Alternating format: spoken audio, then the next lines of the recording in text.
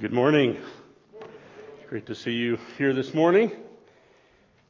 Happy St. Stephen's Day. No? St. Stephen's Day? No? All right. Happy Boxing Day. Maybe there's a few Canadians in the crowd. I don't think we celebrate Boxing Day quite like the Canadians once did. I know it was Boxing Day was in more recent time an opportunity for stores to make some money back after the holiday season, a busy shopping day, at least north of the border. I know that because I'm half Canadian, and so anyway, we spent some Christmases in Canada. But I think Black Friday is much bigger for us down here, right? So anyway, St. Stephen's Day was historically a day, you guys are maybe familiar with the Christmas song, Good King Wenceslas, however you say that. Yeah, that song's about today. So that's like the not Christmas song that we should be singing the day after. So I don't think we'll sing it this morning, but I'm not going to sing it for you. But we are in that gap between Advent, between Christmas and the New Year, kind of this interesting, dark hole. No, not really, but this week when people begin to take down their Christmas decorations, or not, but many do, and we are in between another gap. We have finished our series in the Gospel of John, and we are looking ahead to the next series. I will let you know will be in 1 Corinthians, so the letter of Paul to the Corinthian church that we know as 1 Corinthians. And it's fallen on me to preach this morning, and I was able to kind of choose what we wanted to preach on, or what I wanted to preach on this morning, and I thought it would be fitting as we say farewell to 2021, and we look forward to 2022, that we look actually at the last words of Paul's parting words to the Corinthian church at the end of 2 Corinthians. So if you have your Bibles and you would turn to 2 Corinthians chapter 13, we'll be looking at verses 11 through 14 this morning, or 11 through 13, depending what version of the Bible you have. There are a couple of combined verses in there. Don't worry, nothing's missing. But if you would stand together with me in honor of the reading of God's Word, and we'll read God's Word for us this morning. Finally, brethren, rejoice, be made complete, be comforted. Be like-minded, live in peace, and the God of love and peace will be with you. Greet one another with a holy kiss. All the saints greet you. The grace of the Lord Jesus Christ and the love of God and the fellowship of the Holy Spirit be with you all. Let's pray. Father God, we are grateful for the year that you have given to us. Lord, despite all of its twists and surprises, Lord, even perhaps up to this last week, Lord, we know that nothing has been a surprise to you.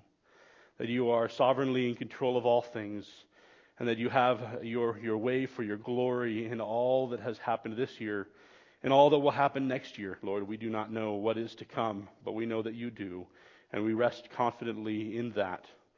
Lord, as we come to your word this morning, would you give us eyes to see, ears to hear, hearts that would be open to what you have for each one of us here in this room this morning, that we might learn from you, that we may grow from your word, that we might be challenged as we look forward to another year of faithful service to you and growth together. We pray this in Jesus' name. Amen. Amen. Well, I don't want to take too much away from the upcoming series in 1 Corinthians, but I do think we need to have a little bit of context for us as we begin, just so we understand what Paul is talking about here in this letter, some of the things he's going to address. So the church at Corinth, not sure what you know about the church at Corinth, but it was the church that required the bulk of Paul's attention. The church in Corinth was one that Paul visited 3 times. He wrote at least 4 letters to. 2 of those we have in our Bible. 2 of them we have, likely the second and 4th letter. So I hope that doesn't throw you way off. 1 Corinthians is likely second, and anyway, the second letter, still our first. And 2 Corinthians, likely the 4th letter that he wrote. Maybe he wrote more, we don't know, but we do have these 2 in our canon.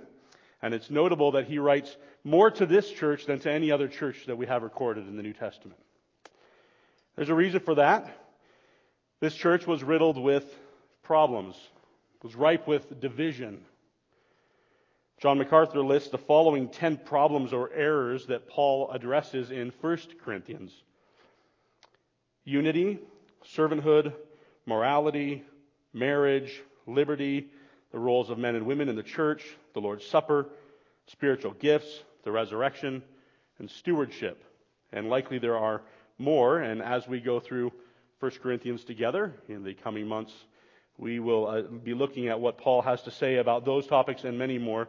In 2 Corinthians, Paul lays out a explanation of his role as an apostle, his ministry, and also a defense of it.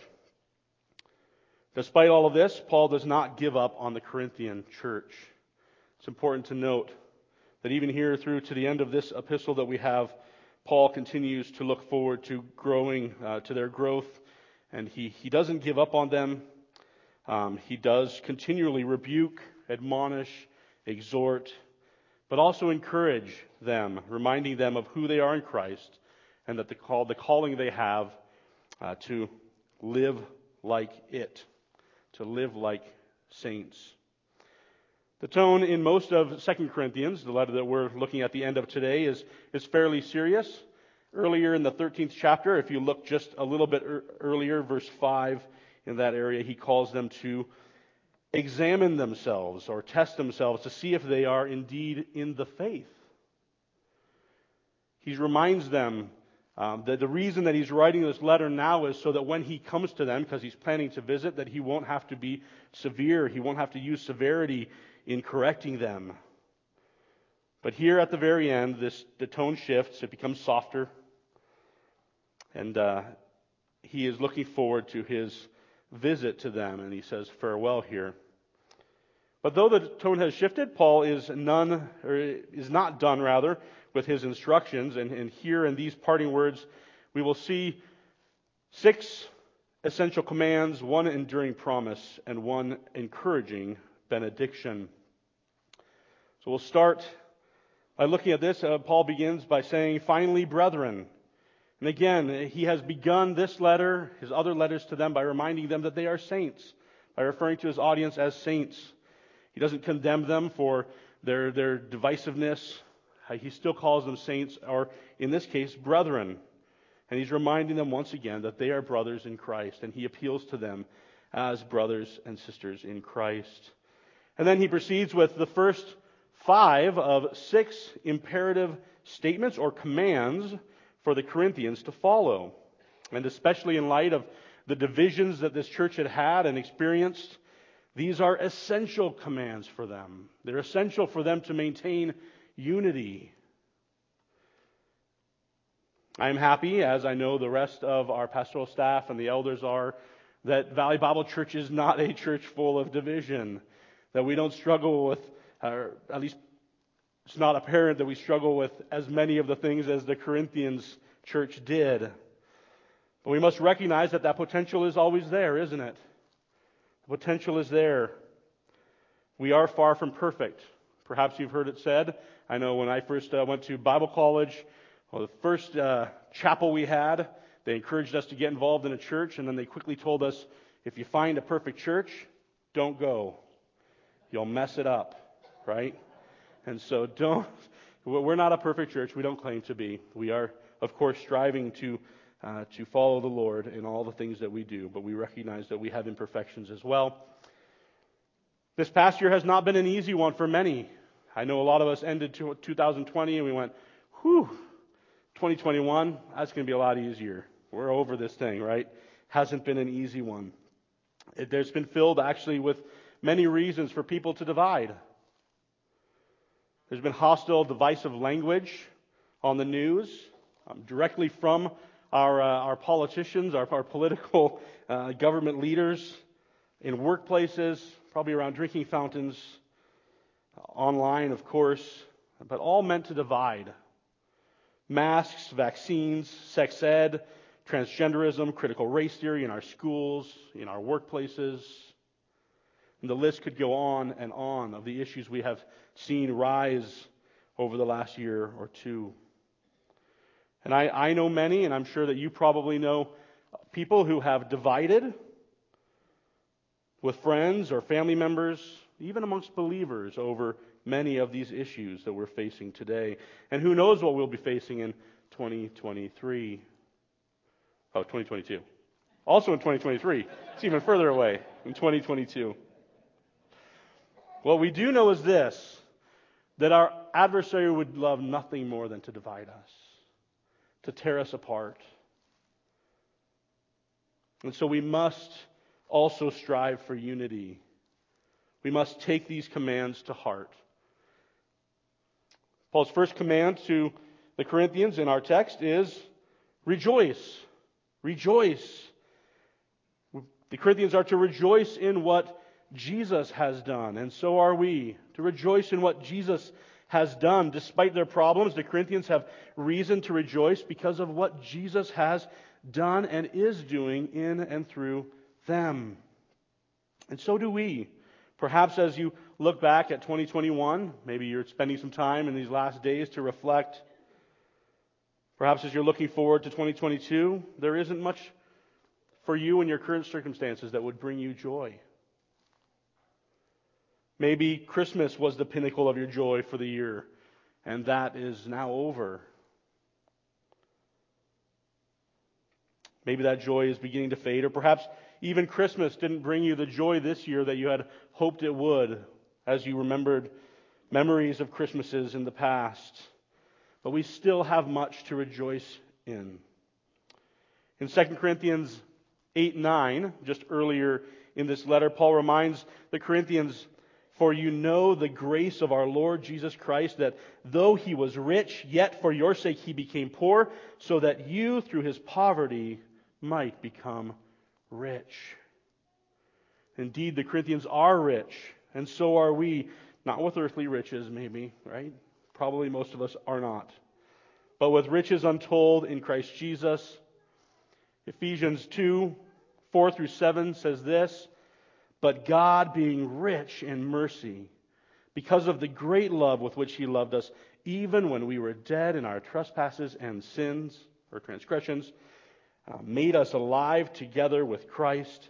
By grace you have been saved, and raised us up with him, and seated us with him in the heavenly places in Christ Jesus, so that in the ages to come he might show the surpassing riches of his grace in kindness towards us in Christ Jesus." Amen. We are rich, not with riches of this world, but with riches of his grace and his kindness toward us. Rejoice. We have reason to rejoice. If we go back even further in 2 Corinthians to chapter 5, verse 21, Paul states these words that if you've been around here very long, you've heard these words before, no doubt. "He made him who knew no sin," that's Jesus. God made his Son, Jesus, who knew no sin, to be sin on our behalf, so that we might become the righteousness of God in him. This is what we call imputed righteousness. God imputes our sin to Jesus, and as a result, we are credited with Christ's righteousness. Jesus is our substitute, paying the price that we could never pay so that we could have a reward that we could never earn. And now God sees us as righteous, because when he looks at us, he sees us through the righteousness of his Son. Rejoice. Paul continues by telling the Corinthians to be made complete, or as our outline says, to be reconciled to one another. And these words, "be made complete," can also be translated as to be restored in some versions, or to put in order, or even to mend your ways.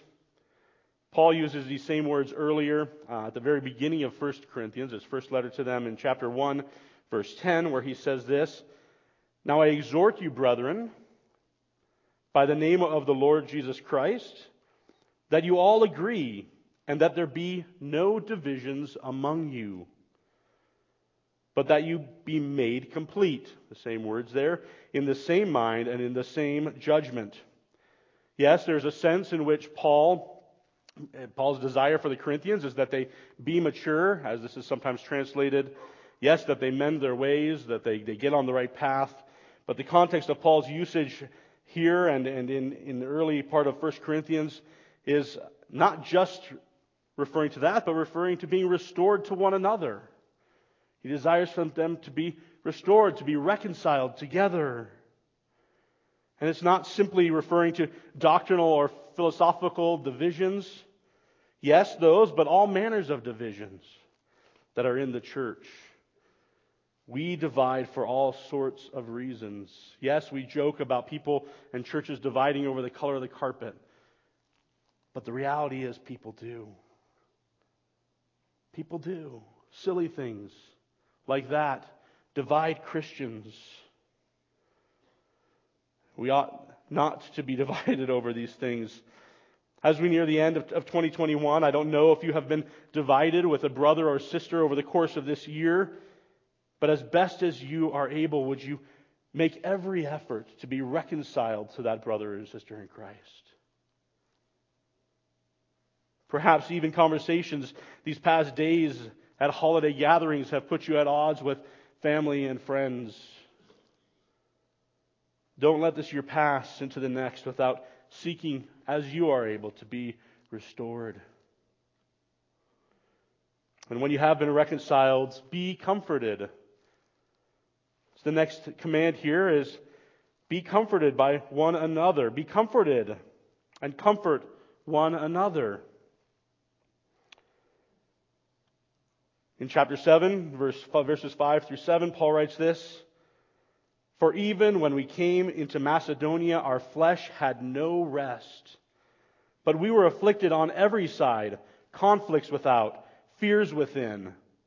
But God, who comforts the depressed, comforted us by the coming of Titus. And not only by his coming, but also by the comfort with which he was comforted in you.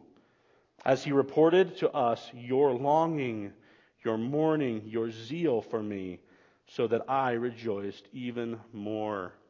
Titus had been comforted by the Corinthians, his time there, and his good report to Paul of their longing, their mourning, their zeal for Paul caused him to be comforted and to rejoice despite the fact they were in the midst of conflict and affliction. We are to comfort one another.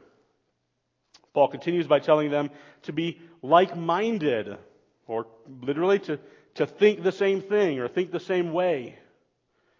In Philippians 4:2, Paul uses the same expression when he's telling two Christian ladies to live in harmony with one another in the Lord. To live in harmony in the Lord.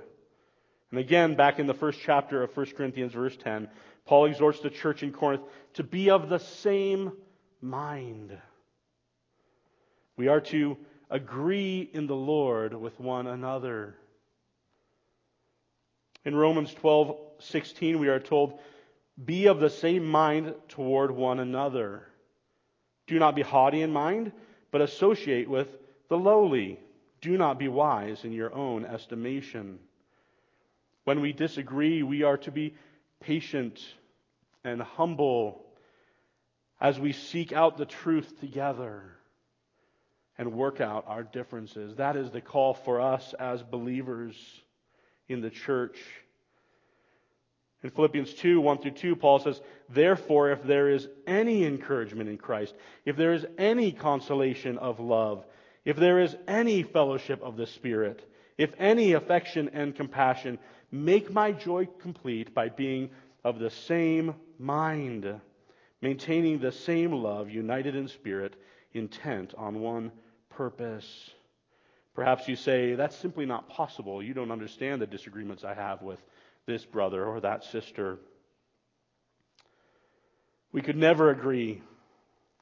The reality is that for those of us who are redeemed, we have the same Spirit. The same Holy Spirit lives in each one of us. And according to 1 Corinthians 2:16, we have the mind of Christ. We should be able to prayerfully, humbly come to one another and work out our differences. The fifth essential command goes right along with being like-minded. It's to live in peace. To live in peace with one another. We are called in Romans 12:18 and in Hebrews 12:14 to pursue peace as far as it depends on us with all men, everyone around us. But here the context is to pursue peace within the church. That means not being the cause of division, backbiting, quarreling, stirring others up, gossip, seeking to undermine others in their ministry or discredit them. We must be cautious not to do these things, but to pursue peace, promote peace. 1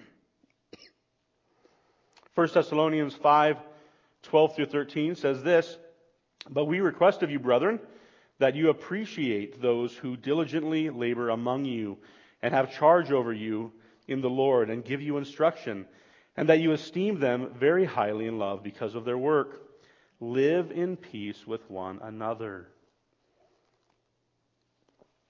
Here Paul applies the same things to those whom God has placed in leadership in the church. If you have issues with them, go to them. As brothers and sisters in Christ are called to do, go to them so as to maintain peace within the church. Do not seek to undermine or discredit them. Yes, some of these things can be difficult. It can be challenging to work through the things we've talked about so far. That is why Paul includes a promise here at the end of verse 11. And the love of God, or it's not the love of God, and the God of love and peace will be with you.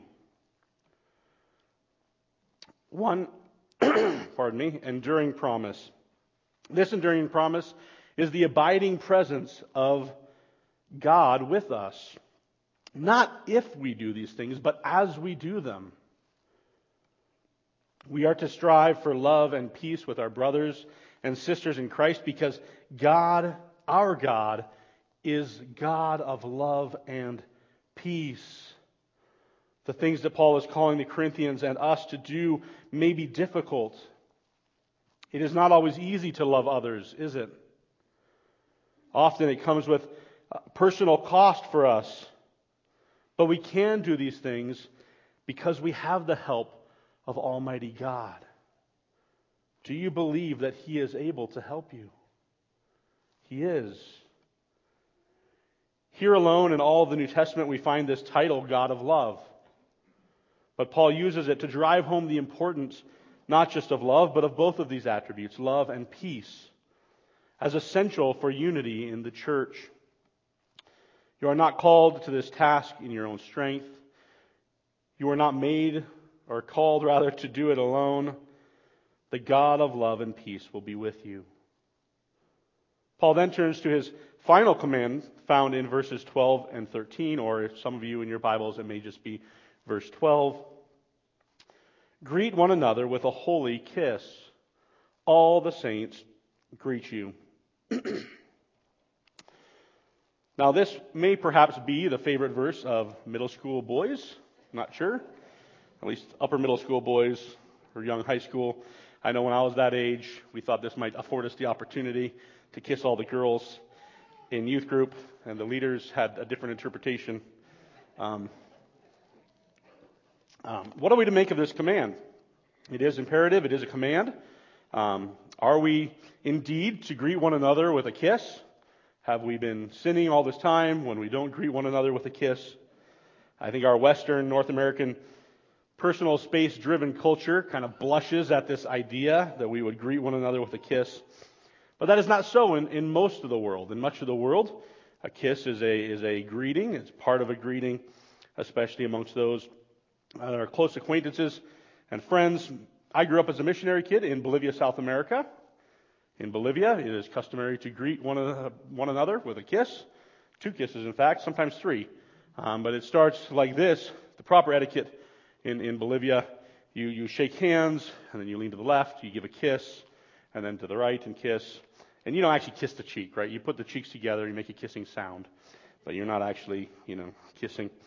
That was quite common. Personal space didn't exist when I grew up in Bolivia. I don't think it does to this day. Just a lot different. It was not uncommon to see even 2 men walking down the street, arm in arm or hand in hand. It was not considered a homosexual thing. just mutual friendship. It was similar for us when we were in Italy. Linda and I were missionaries in Italy for a number of years, and I'll share a story with you from my arrival to Italy.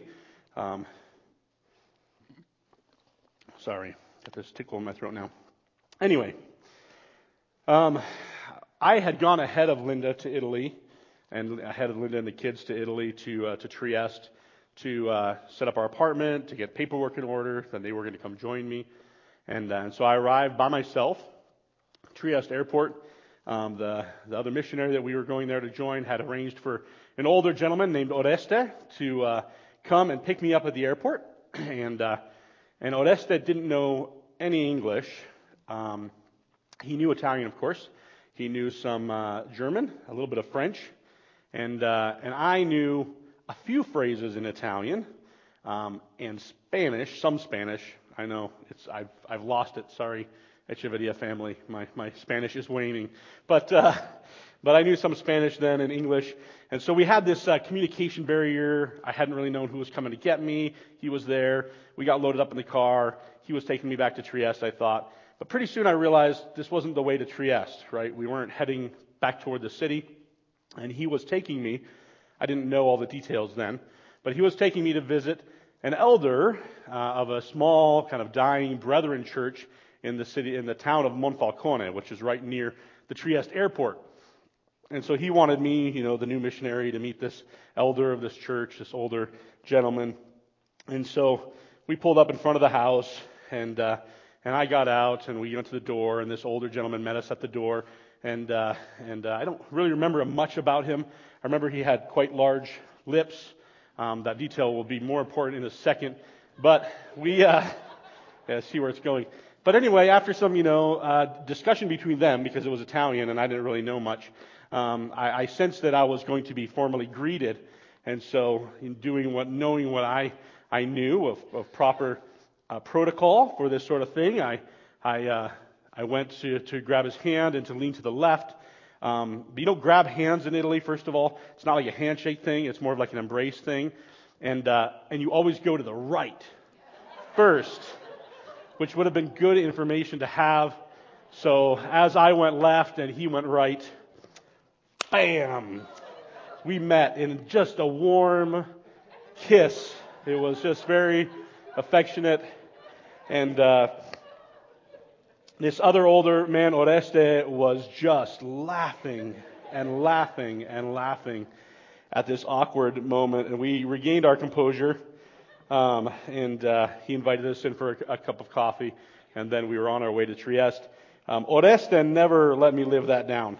He loved to tell that story of how I had just laid a big smacker on this elder from this church in Monfalcone. So, anyway, it's a funny story. It was embarrassing.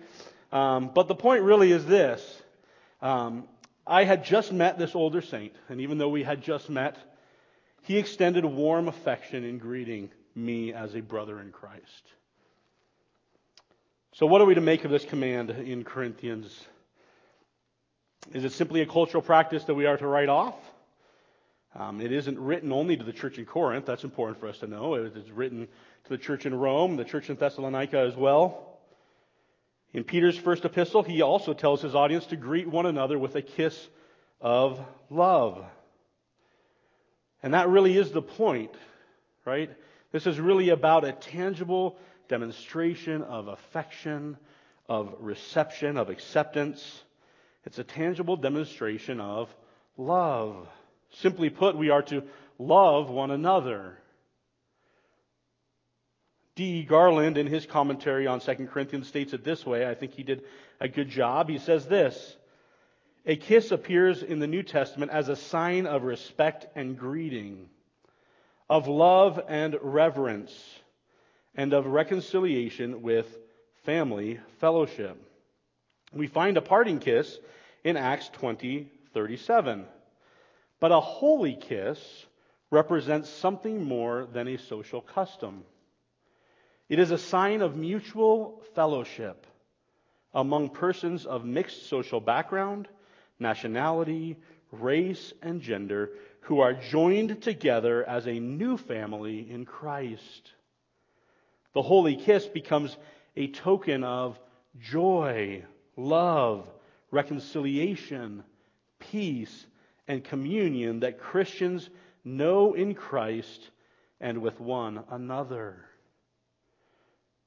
We must remember that Paul is writing to local churches and telling them to love one another in this way. Take a look around the room. For those of you who call Valley Bible Church your home, these are your people. These are the people that God has called you to love. If you're here visiting and you're from another church, those are the people God has called you to love in this way. In a large group like we have here on Sunday mornings, obviously it's hard to know exactly who is all even here, much less love everyone, right? It'd be tough. A good place to get to know people and to start putting this in practice would be a life group. Yes, we're called to love everyone that's here, but a life group gives you a smaller group of people in which you can begin to put this into practice. So if you would consider it, get involved in a life group. This has been a busy Christmas week for our family. We had several surprises that ended up just putting more on our plate than we even imagined we would have. We knew it was going to be busy anyway. But with Christmas Day sandwiched between Christmas Eve services and between this morning, it's been busy. We really haven't had much time as a family this Christmas yet. We hope to have some in this coming week. But we sure felt loved yesterday morning when a couple from our life group showed up with homemade cinnamon rolls, with a big pan of bacon, and blessed us. We didn't have to make anything. We enjoyed it together. It was a tangible demonstration of love to us. What a blessing. If you aren't involved in a life group, I encourage you to get involved in one. They probably won't bring you awesome cinnamon rolls like our life group does, but they may. And so get involved in a life group. Now listen, we don't currently have very many life groups with room in them. And so it may mean sacrificing a certain night of the week or canceling another activity. You may have to be flexible with us. But we'd love to see you get involved in a life group. And so stop by. If one of those evenings doesn't work for you or a location doesn't work, we'd get your name and information. We'd love to see you plugged into a life group if this is your church home. And so please do consider that. It will be worth it. We are called to love one another. Now, I've often heard Christians say something to this effect, and perhaps you have too. Well, I know that I'm supposed to love so-and-so, that guy over there, right? But that doesn't mean I have to like them. Have you heard that? Well, I've heard that. Doesn't mean we have to be friends. This simply is not true. If that is your attitude toward a brother or sister in Christ, repent. You need to repent and ask God to remind you of the love that He has demonstrated to you. And then ask Him to help you to demonstrate that love to someone else. To demonstrate affection toward that person. If you can't do that, you need to examine yourself and see if you're in the faith. Because that is the reality that we are called to, is to love one another. Paul is quick to add this. He says, all the saints greet you. It's possible that Paul is writing this letter from Philippi. And is referring to the church there, that are all the saints. He's almost certainly writing it from Macedonia at somewhere, and so perhaps he is meaning all of the churches in Macedonia, all of the believers together. Greet them. Either way, it is a quick reminder that this church, the Corinthian church, is not alone. They're part of something much larger, the larger church. There are other believers who are also living these truths out, who are struggling with some of the same things. There are others who know of the situation in Corinth. There are others who love them, who are praying for them. They are not alone, and neither are we. We must remember that. We are part of something larger. We have some of our churches where we have global outreach partners around the world that are praying for us as well as we pray for them. Remember that. Paul ends with one encouraging benediction. If you're taking notes, one encouraging benediction. The grace of the Lord Jesus Christ and the love of God and the fellowship of the Holy Spirit be with you all. Here we find one of the most Trinitarian verses in all of Scripture. For we see each of the three persons of the Godhead on display. Paul ends several of his letters with the words, the grace of the Lord Jesus Christ be with you, or be with your spirit. But here alone he includes God the Father and the Holy Spirit in this benediction. In this we are reminded of the Latin theological axiom or principle, or at least I'm reminded of this principle. Opera Trinitatis ad extra individuas sunt. You all know what that means, right? Aha, no. The external works of the Trinity are indivisible. The external works of the Trinity are indivisible. We see this truth throughout the Gospels, as we've been looking at the Gospel of John, that Jesus, the Son of God, always fulfills the will of the Father through the power of the Holy Spirit. The Trinity always on display. And Jesus, as he performs miracles and teaches, he always did the will of the Father through the power of the Holy Spirit. We also see this in our salvation, don't we? For it was to demonstrate his love for us that the Father sent the Son. It's by grace that we are saved through faith in what the Son has done. And it is the Holy Spirit who brings us into fellowship with the Father and the Son by drawing us, by opening our blind eyes to the truth, by making us alive and transforming our wills so that we will believe. What a beautiful reminder for us as we end the year. Be encouraged by all God has done for us. At the same time, these verses serve as a reminder both for Paul's audience and for us of some final lessons. The first is that we be gracious with one another, for great grace has been extended to each one of us in Christ Jesus. That we love one another, remembering the love which the Father has shown to us through the gift of His Son and Jesus' love for us. For greater love has no one than this, that one lay down his life for his friends. That we be in fellowship with one another, remembering that the same Spirit who brings us into fellowship with the triune God is the same Spirit that dwells in each and every one of us who have placed our faith in Christ, and that enables us to have this fellowship with one another. And lastly, be encouraged, take heart, rejoice. Remember that God of love and peace will be with you.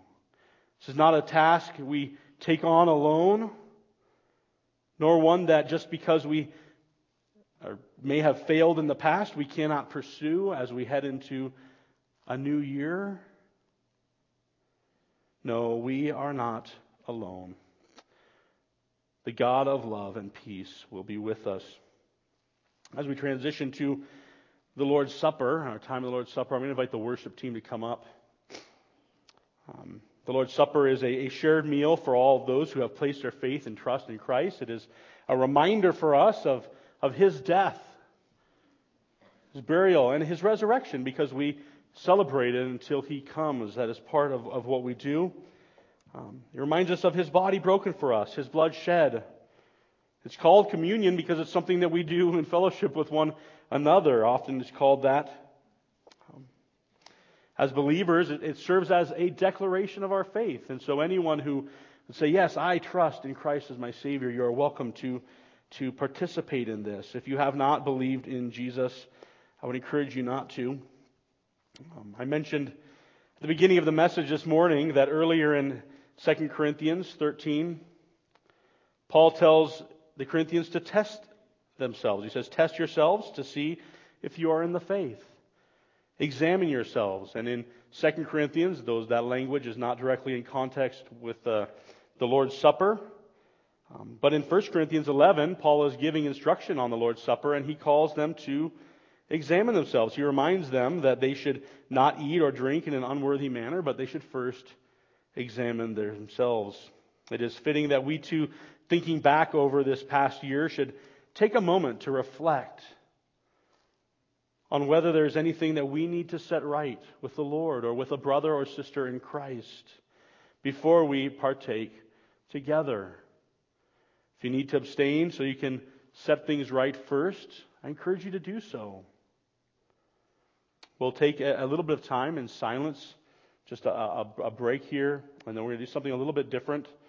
Ben is going to read the lyrics to a song we sing often, but we're going to just have a time of contemplation, thinking back over this year, looking ahead to what the Lord has for us.